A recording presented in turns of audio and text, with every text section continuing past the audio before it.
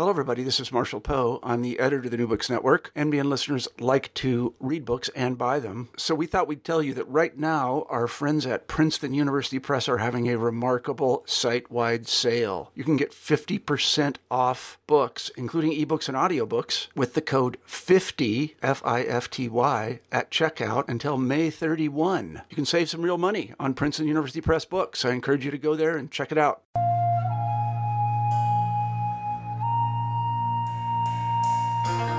Birth and suffering are deeply linked concepts in Buddhism, and their connection has shaped how the bodies and status of women were understood. Join us today for a conversation with Amy Paris Langenberg on her book, Birth in Buddhism, The Suffering Fetus and Female Freedom, published by Routledge in their series Critical Studies in Buddhism. Amy takes as her focus the Garbhavakranti Sutra, or Descent of the Embryo Scripture, a text from the early first millennium. Using this work as her point of departure and reading across a wide range of genres, Amy explores birth metaphors, the journey of the fetus, and the concepts of purity, auspiciousness, and disgust, showing how the Buddhist depiction of female bodies operated against a backdrop of earlier South Asian ideas. The Descent of the Embryo Scripture speaks to the human condition, but especially to the status of women, fertility, the female body, and mothers. Amy argues that this Buddhist depiction of women's bodies as disgusting and impure opened the way for new female roles. Hello, everyone, and welcome back to New Books in Buddhist Studies. I'm Natasha Heller, one of the hosts of the channel. Today, we'll be talking to Amy Paris Langenberg about her new book, Birth in Buddhism, The Suffering Fetus and Female Freedom. Amy, welcome to the show. Thank you. It's such a pleasure to be here. It's great to have you. I'm wondering if you could begin the interview by telling us a little bit about yourself and how you got interested in Buddhism. Sure, yeah. So it's sort of lost a little bit in the mists of history, but I really got first interested in India, not really Buddhism per se, but really India. As a college student, I participated in the College Year in India program, which is kind of a famous program. I was in Varanasi, Benares, as a student, and I didn't study Buddhism. I studied Hindi and I studied Kathak dance, believe it or not. And I did some field work actually on traditional midwifery. There's a bit of a through line there, I think. And, I spent some time in some of the Tibetan areas of India, Manali and Dharamsala. And so I kind of crossed paths with things Tibetan and things Buddhist. But, I was really a Benares gal. I was very fascinated by the interpenetrating religious worlds of Benares. So then I did actually end up going back to India after college and on a undergraduate fellowship to study traditional medicine, in particular Tibetan medicine. So I'd gotten a little closer to Buddhism at that point, and I did spend more time in the Tibetan areas and crossed paths quite a bit actually with the Dalai Lama as as it would happen, including actually went to one of the early Kalachakra initiations in Bodh Gaya when it was still actually a kind of dusty, sleepy town. So I got a little bit closer to Buddhism, but I was still really mainly interested in the religious worlds of India.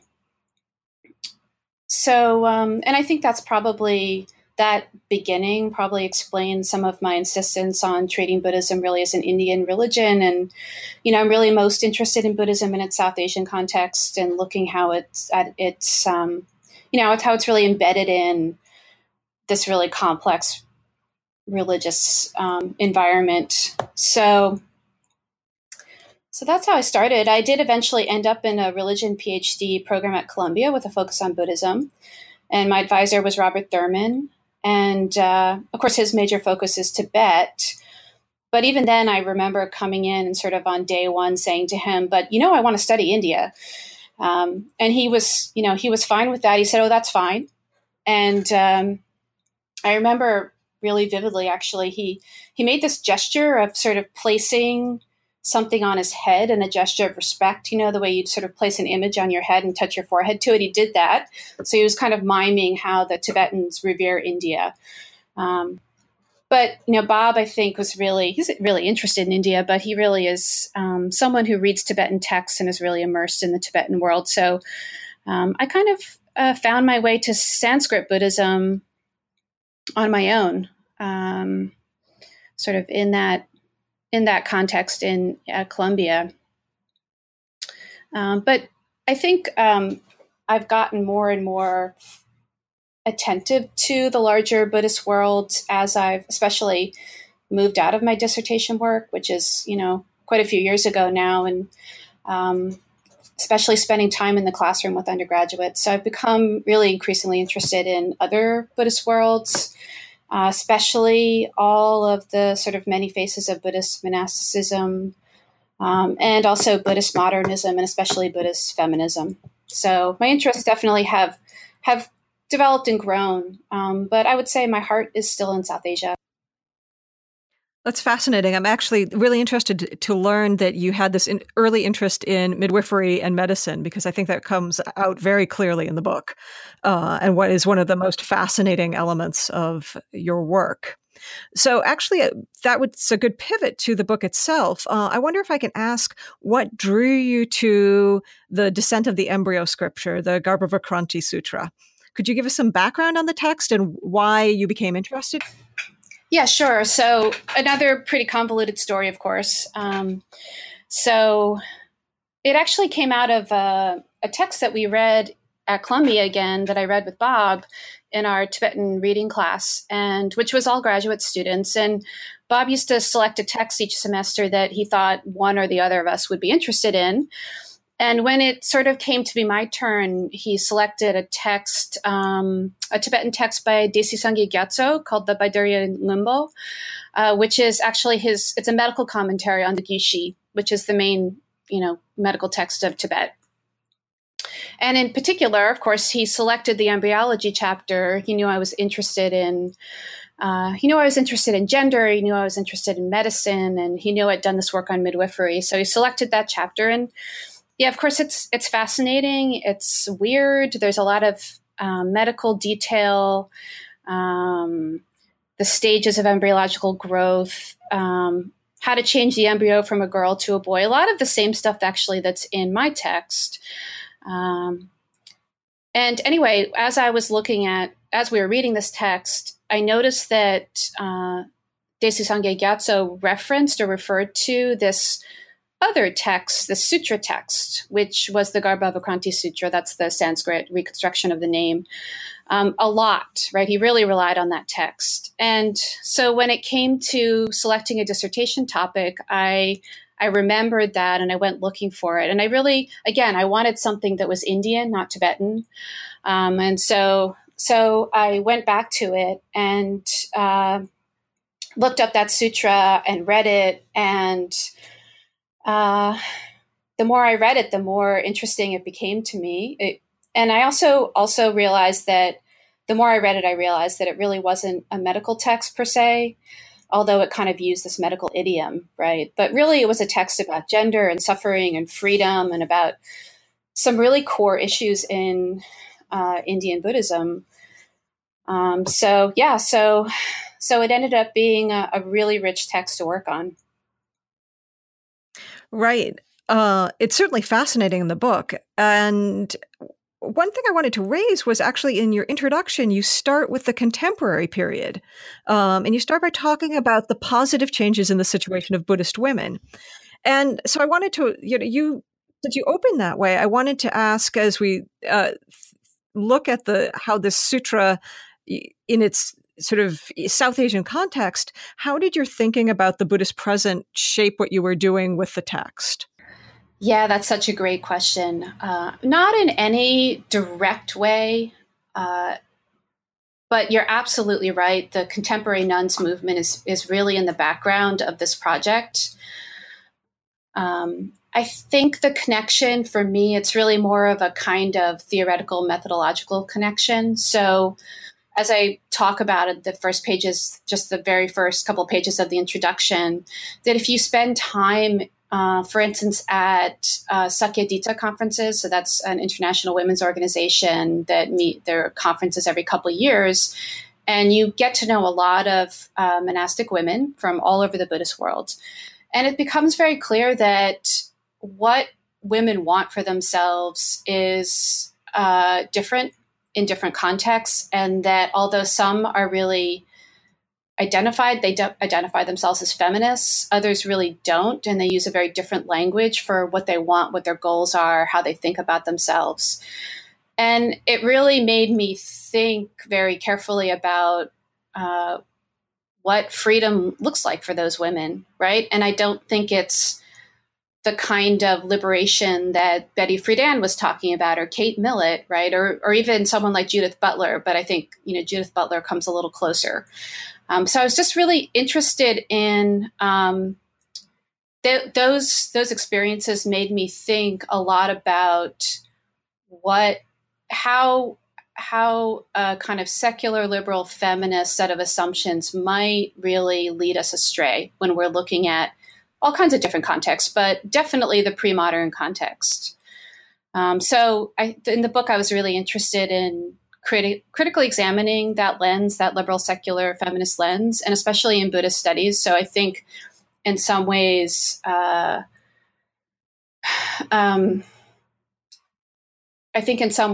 we hadn't, as Buddhism scholars, hadn't examined that question as carefully as maybe we could. So I was interested in kind of making an intervention there. Not asking the question of whether ancient or medieval Buddhism is for or against women, whether it's good for them or bad for them, whether it's inclusive, whether it's misogynist, but really asking the much more basic question, which is, what is a woman in pre-modern Indian Buddhism? What does it mean to be female?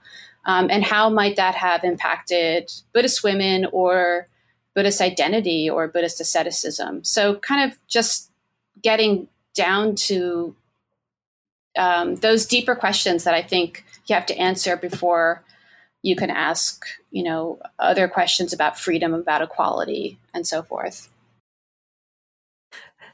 I think that I thought that there was a really useful way of framing it, to ask the questions of how we should be thinking about what the role of women is, and how the way we're thinking about it today might shape that in ways that aren't productive for looking at these pre-modern texts. So in sort of contrasting sort of those Western notions and those non-Western or South Asian notions, I noted that in your first chapter, you start by talking about different kinds of metaphors for birth. And I wonder if you might say something about that and how these different metaphors contrast or how they do different work. Yeah. So in the first chapter, I was trying to figure out a way to get this point across that I kind of felt in my bones, sort of, I really had this strong idea about it, but I was struggling to find a way to express it, which is this idea that, a lot of Indian Buddhist texts reference birth, and they mention that birth is a form of suffering, but that in my view, I came to see it as a much deeper idea, and it's actually a really foundational idea, a foundational concept that structured a lot of other ideas in Indian Buddhism. And of course, some of this is coming out of my text, which is this kind of flamboyant, lengthy description of the birth process. But I really came to see my text as really being a kind of, particularly lush, full treatment of what's a absolutely central theme in Indian Buddhism, which is the idea that birth is suffering. And obviously that idea has a big impact on gender, on how women are conceptualized, on what kinds of freedoms might be available to them, et cetera. So I was trying to figure out a way to say this without just saying it over and over again. And I came across this book by Lakoff and Johnson, which is kind of a famous philosophy book, called The Metaphors We Live By. And it talks about the idea of metaphor in this way that I found so helpful. So they talk about metaphor as being not a figure of speech, but really a kind of a logic, a way of thinking. So the idea is that when we use metaphor, it structures our conceptualization of an experience. It kind of guides our experience itself, the kinds of emotions that come up. And so it's very productive, right? And it's there's a very deep connection between the metaphor and our understanding and experience. So it's constructive. So So this idea seemed to really fit. So just as an example of what they're talking about, they use the example of the metaphor that argument is war. So argument is like war. And the way they talk about it is that, yeah, we all know that arguments are not actually wars. No one's actually slinging bullets or whatever. But we tend to go about arguing in a way that is warlike. And we often will have some of the same emotions, right? Our color rises and our voice gets louder and we maybe feel aggressive. So there's a way in which that metaphor is really structuring of that experience. So I thought that this was a really good way to think about the relationship between birth and suffering in this tradition, that it's a kind of foundational structuring metaphor that it's not so much that birth is an example of suffering, but rather that in these texts, and I argue that in Indian Buddhism in general, suffering is really actually conceptualized in terms of the birth process. And by that, I don't mean birth in this kind of broad metaphysical sense of phenomena arising in the world, but I actually mean birth from the body of a woman. And that again and again in this tradition, suffering will be referenced that way, understood that way, described in those terms. Yeah, so that was sort of chapter 1 of the book. Right. And I thought it was interesting that you contrasted this with, so this idea that birth is suffering with what you talk about is the Western idea that birth is creation. And I don't know if you would want to say a little bit more about the contrast that you see between these two. Yeah, right. So, I think that is a more intuitive and a more common way that birth is used as a metaphor, right? And I talked about that in the Vedic tradition, right? So that creation stories in the Vedic tradition sometimes use the metaphor of sexual reproduction, right, and birth to describe the creation of the world. And that's a kind of more intuitive, I think, much more common way that birth is used as a metaphor in religious context. But in the Buddhist context, it actually isn't used in that way. Birth is used as not as a metaphor for creation of the world, but as a metaphor for suffering. And suffering itself is kind of closely connected to the arising of phenomena and the creation of the world. So there's a kind of middle step there, right? Suffering kind of gets inserted. So you proceed from that to talk about, in the second chapter, positioning the descent of the embryo scripture within Avadana literature. Could you explain that connection for us?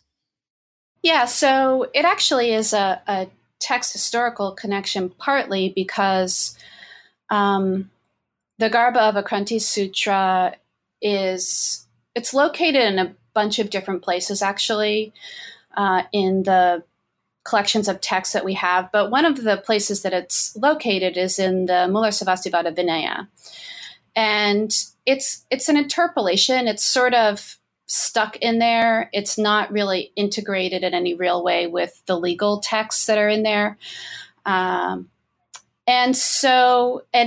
it is the embryological section of the text, which describes birth, is actually nested within a story. And the story is about Nanda, who is the Buddha's half-brother or cousin brother, who is in love with his wife, Sundari. He's sort of fabulously handsome and has everything going for him. He's rich. He's, got this great marriage, and he is not that interested in ordaining to become a monk. And so the story is all about how it's a very well-known story. And it's all about how the Buddha kind of persuades him to become a monk. And in my text, the final kind of step in that process is that the Buddha teaches Nanda the Garbha-avakranti Sutra. So that's the teaching that he gives him at the final stage of finally convincing this really recalcitrant person that it's better to enter the monastic life. So, I mean, and I also argue in that chapter that so obviously the Nanda text itself is an Avadana, right? It's a story about virtue. I also argue that the Garbha of Akranti itself is a kind of epic. It's a sort of fetal epic. It tells a kind of dramatic story about good and bad actions and the outcomes. So it really actually could be considered to be an Avadana in a sense. So in terms of content, the Garbha of Akranti, both kind of both pieces of it, the Nanda frame story and then the embryological text itself, are kind of Avadana-like. So I talk about that. But there also, the Mullarsavastivada Vinaya is, as a large collection, very closely connected text historically to the Avadana literature. So a lot of the Avadanas that are pruned and put in collections like the Vyavadana and so forth, are also found in the Mullarsavastivada Vinaya. So there's definitely a kind of just a genre connection there as well. So I love the term fetal epic. So you position it in that context, but you also talk in this chapter about embryologies. And so I'm wondering if you can talk about how the descent of the embryo scripture differs from other accounts of the growth of the embryo in this South Asian context. Yeah, it's really interesting to compare it. So the most obvious comparison or difference, I would say, is that the Garbha of Akranti is really the only embryological text which tells the story of embryological development week by week. So there are other stories, there are other accounts of that process which are either not kind of divided up into chunks of time, right? Or tell the story month by month, which is what the Ayurvedic texts do. So it's different in that sense. It's just, it stands out, right? It's obviously a different tradition. It's not just taking, for instance, the medical classics from India and kind of transposing them into a Buddhist context. It's quite a different tradition in that sense. It also, though, and it has a lot more detail, but it also is different in the sense that, especially if you compare it to the Ayurvedic accounts of the growth of the fetus in the womb, those accounts are much more concerned with the experience of the mother and with her state of health and how that can be promoted. And there's a much stronger sense of the connection between the fetus and the mother.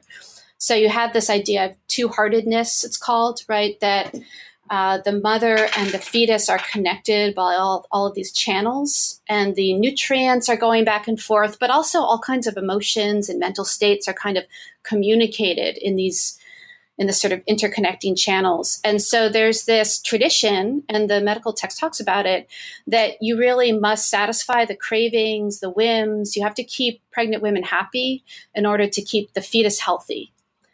And there's a sense kind of that they're in it together. Whereas in the Garbha of Akranti, the fetus is on his own and the mother is very much the antagonist. So it's a kind of pitched battle. Mainly the aggression goes one direction from the mother to the fetus. So there are descriptions of the things that the mother does, very ordinary things, just things that she eats, or just she lies down, she sits, she stands, she runs, very, unavoidable parts of daily life that torture the fetus. They have the very painful effect on the fetus. And there's absolutely no sense of this kind of back and forth connection. And there's also very little attention paid in the text to the health of the mother. So that's just simply off the table. That's really not something the text concerns itself with.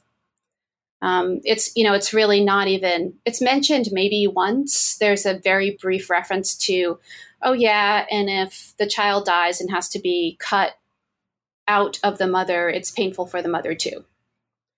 But that's pretty much the only reference to maternal suffering. It's all about the fetus suffering. Right. I'm wondering, you noted that this is a really detailed text. Is there one detail that you thought that kind of jumped out at you when you were reading this, that you thought, oh, this is something that is really striking and really tells us something about how the embryo is understood in this context? I mean, I think all the details put together do that. I mean, one of my favorite images from the text, I'm not sure if this actually does what you were looking for, but there's this image early on, I think it's it's like week 7 or something, where the fetus is described as a cluster of bubbles or a cluster of pearls. And so it's very early in the embryological development. And then there's another, I think it might be right after that, where the fetus is described as being blown up like a balloon. So he's sort of, the structures are kind of formed, and then the fetus is kind of blown up. The karmic winds sort of blow the fetus up, and you sort of have this image of this balloon-like fetus kind of bumping around the womb. It's just a lot of really wonderful details like that. A lot of very evocative imagery. Speaking of metaphors, right? It's a highly metaphorical text. A lot of figurative language is brought in to try to get across what it's like for the fetus and what's happening in the womb. Right. It's a perspective we don't really think about. And you've made the point very clearly in the book that this is not a pleasant experience for the fetus or for the embryo. And then in the next chapter, in chapter 3, you turn to the aesthetics of disgust. And this is really a fascinating chapter. And I wonder if you might explain how this aesthetics of disgust helps us understand both the context of this text and the text itself. Yeah, so this was one of my favorite chapters to write, and one of the ones I'm the most proud of. I'm not sure if it's, merits my pride in it, but so obviously, yes, there's a lot of disgust language in the text. There's a lot of talk of of the impurities of the female body. It's very lush language, lots of kind of oozing fluids and pus-filled this is and that. Like I said, there's a very rich use of language in the text. It's not a kind of dry description. So one of the, this really got my attention. And anyone who's looked at kind of parallel passages in other Buddhist texts about the female body knows what I'm talking about, that it's a kind of poetry. It sort of can get so over the top. And so I got really interested in this, sort of why, it's one thing to make the point that the fetus is suffering for whatever reason you're making that point, and that, the womb is not a nice place to be, but to kind of lovingly dwell on it for line after line after line, and then to do it again, right, in the next folio, and then to do it again and to do it 5 times in a row. There's just it gets your attention. So I started thinking about disgust as a kind of aesthetic trope, as something. So it became clear to me that this was a kind of aesthetic use of language. It wasn't merely philosophical, didactic, right? It wasn't, therefore, be a good monk, right? Or something. That there was really something being evoked, a kind of aesthetic response from the auditor or the reader. So I started looking around at what other people have said about disgust in South Asia, but also in general. And I found this sort of treasure trove of disgust theory. It's so fascinating to read, both from the, from the West, from kind of Euro-American theory. And then also really fascinating things said about the disgust, the bibhatsa rasa, right? The mood of disgust in the Sanskrit poetic tradition. And when I looked into this, I realized that there is something to be said about these disgust tropes, that there is a way to read it in which you really give due credit or due respect to the fact that these texts are trying to get a reaction out of us. I call it a vomitive response, right? They're trying to get a rise out of us, literally. And that this is not something that this actually is part of a kind of aestheticized experience, which I think, has a role in refining the mind. Kind of, I use the word softening, kind of softening the mind, so that it's more ready to receive, hard lessons about the true nature of the world. So that's what I attempt to do in chapter 3. And of course, it has a lot to do with gender too, because there are different discussed tropes in Buddhism. So there's discussed language associated with eating, right, and the digestive processes. There's discussed language connected to the rotting cadavers, right, death and corpses. There's discussed language associated with the sexualized female body. And then, the text that I looked at, the Garbhavakranti Sutra, is a clear example of discussed language for the mother, for the maternal, the reproductive body. Yeah, so that mother is the key figure or one of the key figures for the text. And then in the next chapter, in chapter 4, you title it "The Inauspicious Mother," which of course jumped out at me because we don't obviously think of mothers usually as inauspicious, right? That this is a moment, as someone's becoming a mother, of sort of great joy and delight. To have that sort of pegged with inauspiciousness immediately attracted my attention. And I would like to hear you explain how the figure of the mother is portrayed as inauspicious in the Buddhist context. This chapter, I think, is in some ways kind of the core of the whole book. It's certainly the longest chapter. And so in traditional South Asia, the mother is certainly not inauspicious. In fact, she's the embodiment of everything auspicious. So auspiciousness, and I had to do some kind of, I don't know what to call it. I had to do some real work to come up with a kind of cogent definition of what I meant by auspiciousness in the South Asian context, because there actually hasn't been a lot of work done on this in the pre-modern context. There's been a lot of work done on it, but it's all by kind of anthropology in the 20th century, basically. So I did very carefully use that work as a way to understand the pre-modern context, but tried to make it clear that I wasn't simply willy-nilly projecting backwards. I think many of what these anthropologists are saying about auspiciousness in, modern or contemporary South Asia also applies. So what they say basically is that auspiciousness is associated with, especially with a lot of things, but in terms of women, it's associated with youth, with fertility, with sexuality, and with beauty, but also that it's cyclical, right? So it's changeable. And so, for instance, women get old, right? Women go through menopause. They are no longer fertile. Women cycle in and out of auspiciousness. And so it's not something that defines every woman at every moment of her life.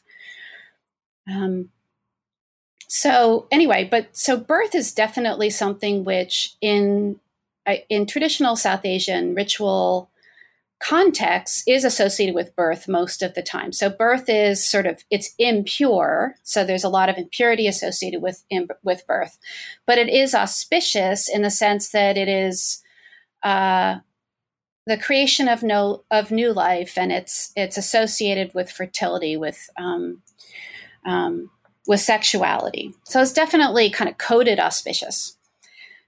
In a lot of Buddhist contexts as well, and I talk about some of the images that from the classical period where there's, that some of the images of kind of fertile, beautiful yakshis on, at Buddhist sites who are definitely kind of the embodiment of auspiciousness. So you see this kind of idea also in Buddhist context, and you also see it in Buddhist literature. But you also see this other thing, which I started to really think about when I was reading the Garbhavakranti Sutra. And the Garbhavakranti Sutra, what it does is, because it talks about birth in this particular kind of way as an experience of torture, as a very dangerous thing, as something which is disgusting and impure and incredibly violent and painful, right? There's a kind of telescoping of birth and death in the Garbhavakranti Sutra. And it seemed very obvious to me in reading the sutra that birth was being taken out of the category of the auspicious, right? So it was still impure, but now it was inauspicious and impure. And, of course, it goes along with this idea of birth as being kind of the metaphor for suffering. So, that's not all that surprising considering the nature of the text. But the thing that is really interesting is if you look at hagiographies, if you look at stories and narratives of the Buddha's birth, it turns out, or at least in my reading, that in those texts as well, birth is not auspicious. So that even the kind of exemplary, perfect birth of the Buddha, it also is kind of taken out of the category of auspiciousness. It's not inauspicious, but it's not auspicious. And I read those texts very closely, and the kinds of things that I notice which lead me to say that are, for instance, there's no kind of interchange between Maya and the Bodhisattva, right? So he's in the womb, but in these texts, he's not really dependent on her. So she is not providing nourishment. He is kind of dwelling there without really being affected by her, in a sense.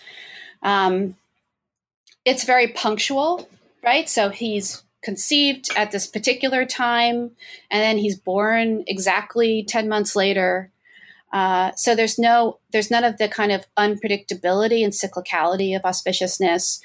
And then also the sexuality is really in question here. So in many of the accounts of the Buddha's birth, there's no sexual contact between his parents at his conception. And either that's made very clear or it's a bit vague, but there is a kind of effort to desexualize, right?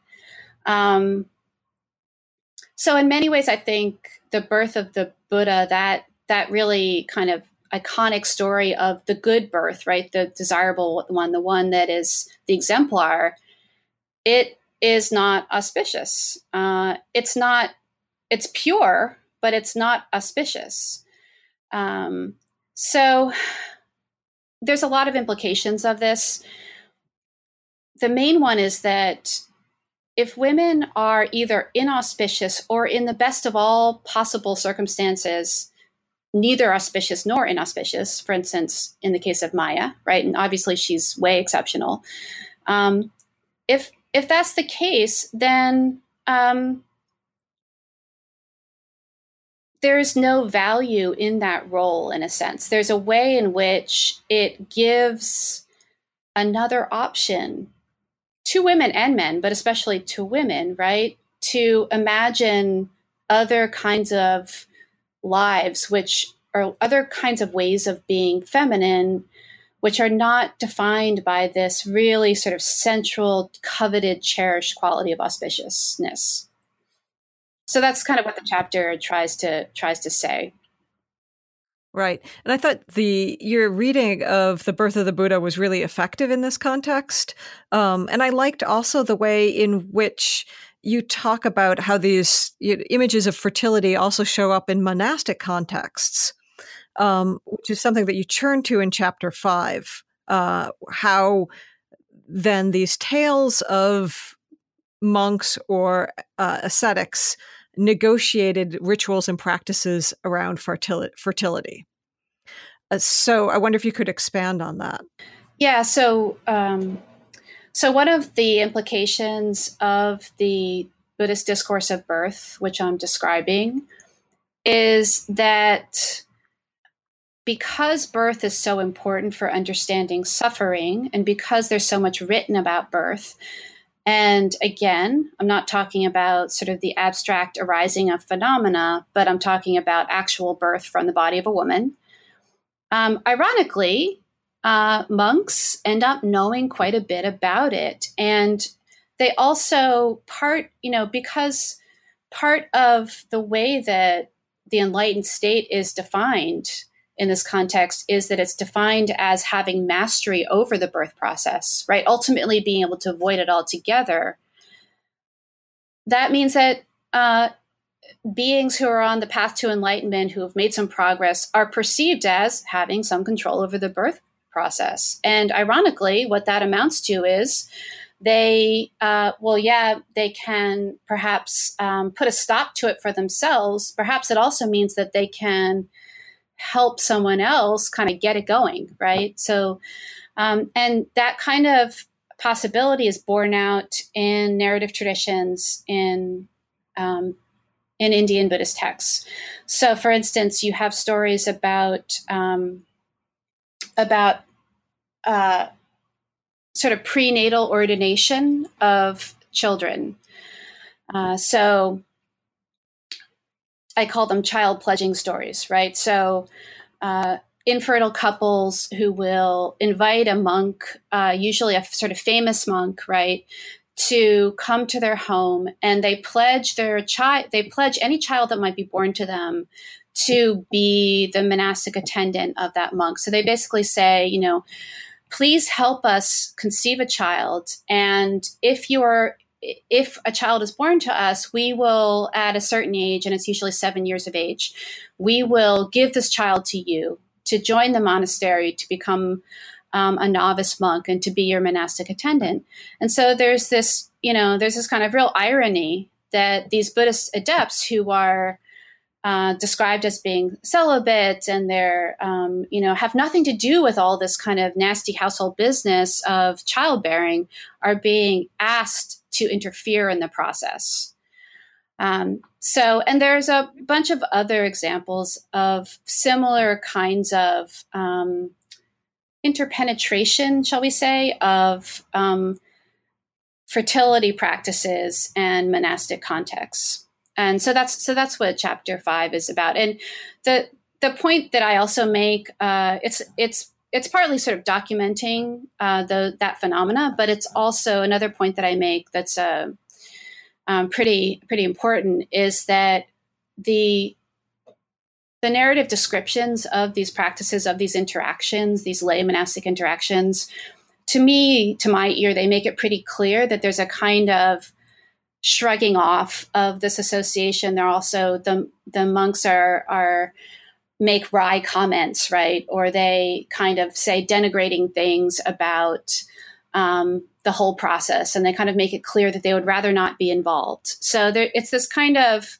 I don't know, on the one hand, participating in something which was probably quite useful to monastic communities in terms of lay support and so forth. But, at the same time, kind of putting a spin on it, right? That, well, we shouldn't really be doing this and we don't want to really be doing this. And we kind of wish these lay people would stop asking us to do this. So, yeah, it's very interesting the way that they have to negotiate these kind of outside demands with what they see their role as being. And then in chapter 6, in some ways, those issues are taken up when you turn to talk about female monastics and Buddhist nuns, that this kind of competing demands of, maybe a secular notion of what women were, and then a Buddhist notion of what women were. So could you talk about how you see the identity of these female monastics as shaped by the discourse around female bodies and birth? This was a concern of this chapter, and actually is a concern of research that I'm heading towards now after finishing the book. So in this chapter, I try to get a better handle on the idea of impurity and impurity language in Indian Buddhism. There's a kind of scholarly trope that Buddhists weren't really concerned about purity, and that when it seems like they're talking about purity, really they're just kind of being infected by sort of Brahmanic norms. And I always was pretty questioning of that, because it seemed pretty obvious to me, clear to me, that in Indian Buddhist texts, you could see a kind of real commitment to the language of purity. So I was really interested in figuring out what the logic of that is, right? What did Indian Buddhists, how did they use the language of purity and purity? And obviously it comes up a lot around menstruation and reproduction in women's bodies. So I used Mary Douglas, actually, kind of classic theory of purity and pollution, to connect different types of purity talk that I noticed in Indian Buddhist sources to different social environments. And without going into the details, basically kind of Vedic Hindu context, which would be applicable to a lot of probably lay Buddhists, right, who would be still kind of conversant with those types of ritual traditions. You have a type of purity talk in which the impurity of women is at the same time considered to be very ritually powerful. So it's kind of ambivalent. And then you have the Garbhavakranti Sutra is part of this type of purity talk, which is extremely fierce, extremely negative, which really sort of abominates impurity, female impurity, and obviously connected to an environment, a kind of ascetic environment in which women are completely excluded. So the Brahmin context, women are kind of incorporated. They're very important to that social context, but they have to be policed. But in the ascetic context, Buddhist ascetic context, women are completely, excluded, and purity associated with the female body or impurity associated with the female body is sort of abominated. And the Garbhavakranti Sutra is a very clear example of that. But then I went and I looked at menstrual texts in Buddhist Vinaya. And so I looked to see what Buddhist Vinaya has to say about menstruation. So, menstrual texts in the Brahmin legal tradition is a really good place to learn about purity and impurity in that tradition. So I thought, well, let's look in the Buddhist legal tradition. And it was really, really interesting because what I found is that those texts about which manage, which are there to manage menstruation, are in nuns communities are actually really matter of fact. They're very, I describe them as sort of what's your middle school health teacher, how she or he talked to you about menstruation. Like they're like, you use this kind of cloth and this is when you do it. And, I'm kind of exaggerating, but basically they have a very different tone than these other impure texts, which are about female impurity. And so what I got from that is that this is really a social environment in which no one was really that invested in policing women using this kind of language or these practices around impurity. That in a sense, the women were kind of on their own. They were kind of, establishing practices according to their own lights, according to what they knew, according to what worked. And I found that really fascinating and really kind of unusual. Like you don't really see religious discussions of female blood that aren't sort of heavily symbolic, right? And really emotional. So that made me think about monastic environments for women in pre-modern India and how much women might have had some agency and how much they might have had some control over it.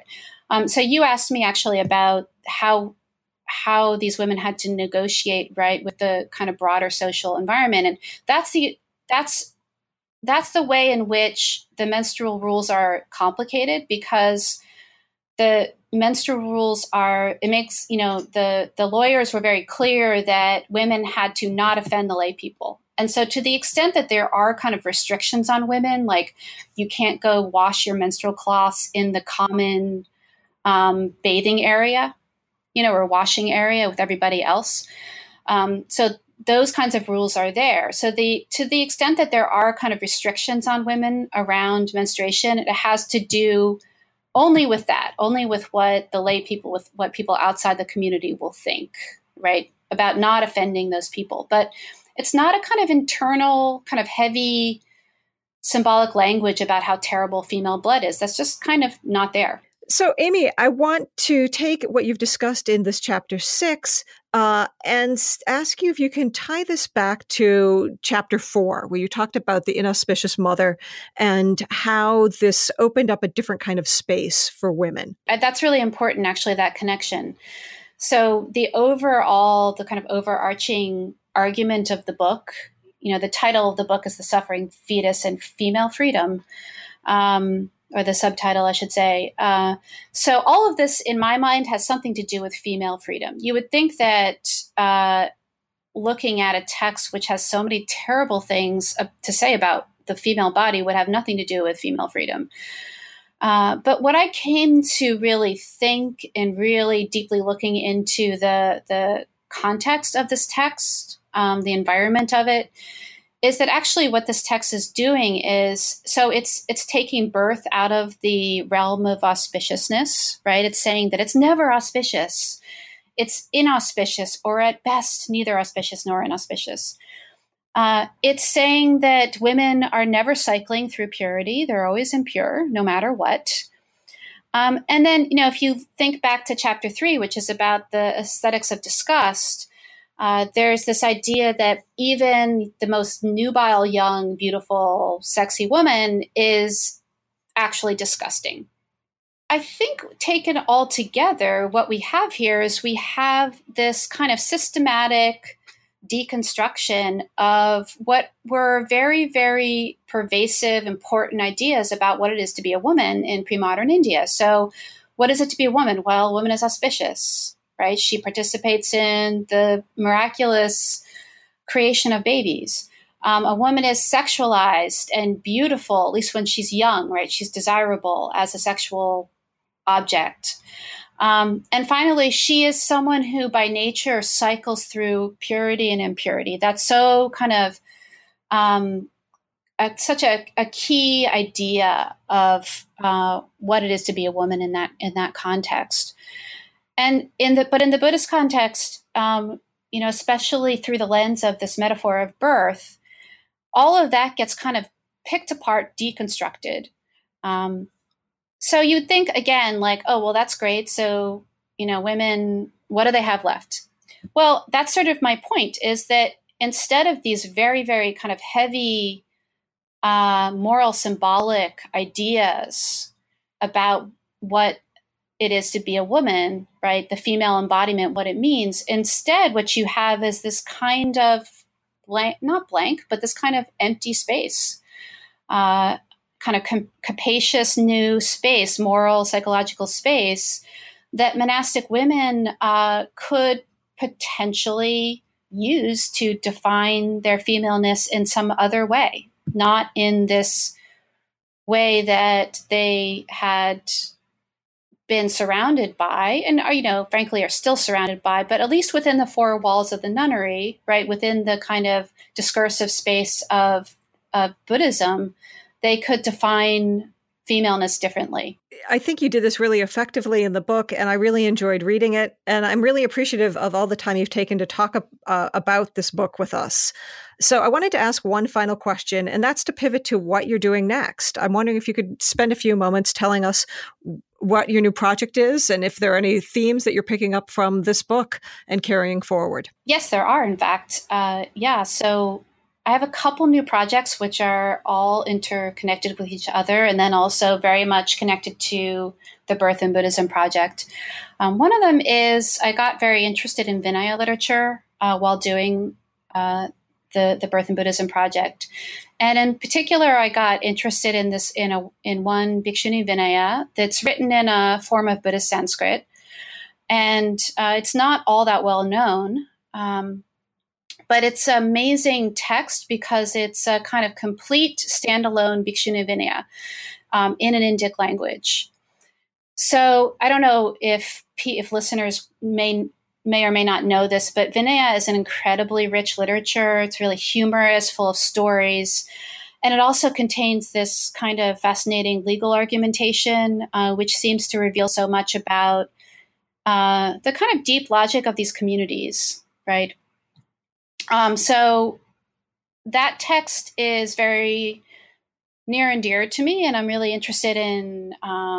It's a translation project. It's also a kind of analysis project, and I'm particularly interested in looking at the issues of agency. So I'm interested in looking at this text as a way to think about whether or not there's some kind of female ascetic agency that is detectable there. And I think actually the answer is yes. So that's one project.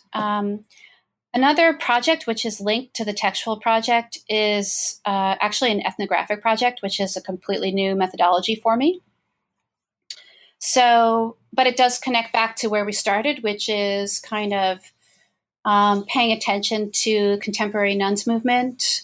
So, I'm really interested in what sorts of lives Buddhist monastic women live, how they think about them, what kinds of forms of freedom are available to girls and women through monastic institutions that they can't locate elsewhere.